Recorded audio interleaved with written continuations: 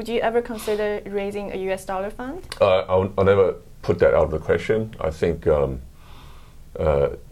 capital markets in China has changed quite a bit over the last few years, especially the last 2 years. You're seeing the market opening up, you're seeing new boards being set up, although there's still a long way to go. RMB as a form of investment currency will become more and more important, especially in the tech world. When I started Amoeba a few years ago, it's very rare to see RMB denominated institutions investing in technology because a lot of the capital was still coming from US dollar funds and a lot of the exits were still overseas. But that's changing very fast. Investors can exit domestically. There are a lot of M&As that's happening also between domestic firms. The overseas route is not necessary anymore.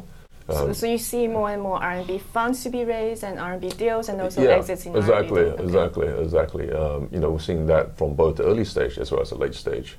And I think that's healthy. When I started Amoeba, it was the RMB money was largely going to the late stage, the PE funds. But now we're seeing that in growth equity. We're seeing that especially in the early stage. So I guess our formula has worked.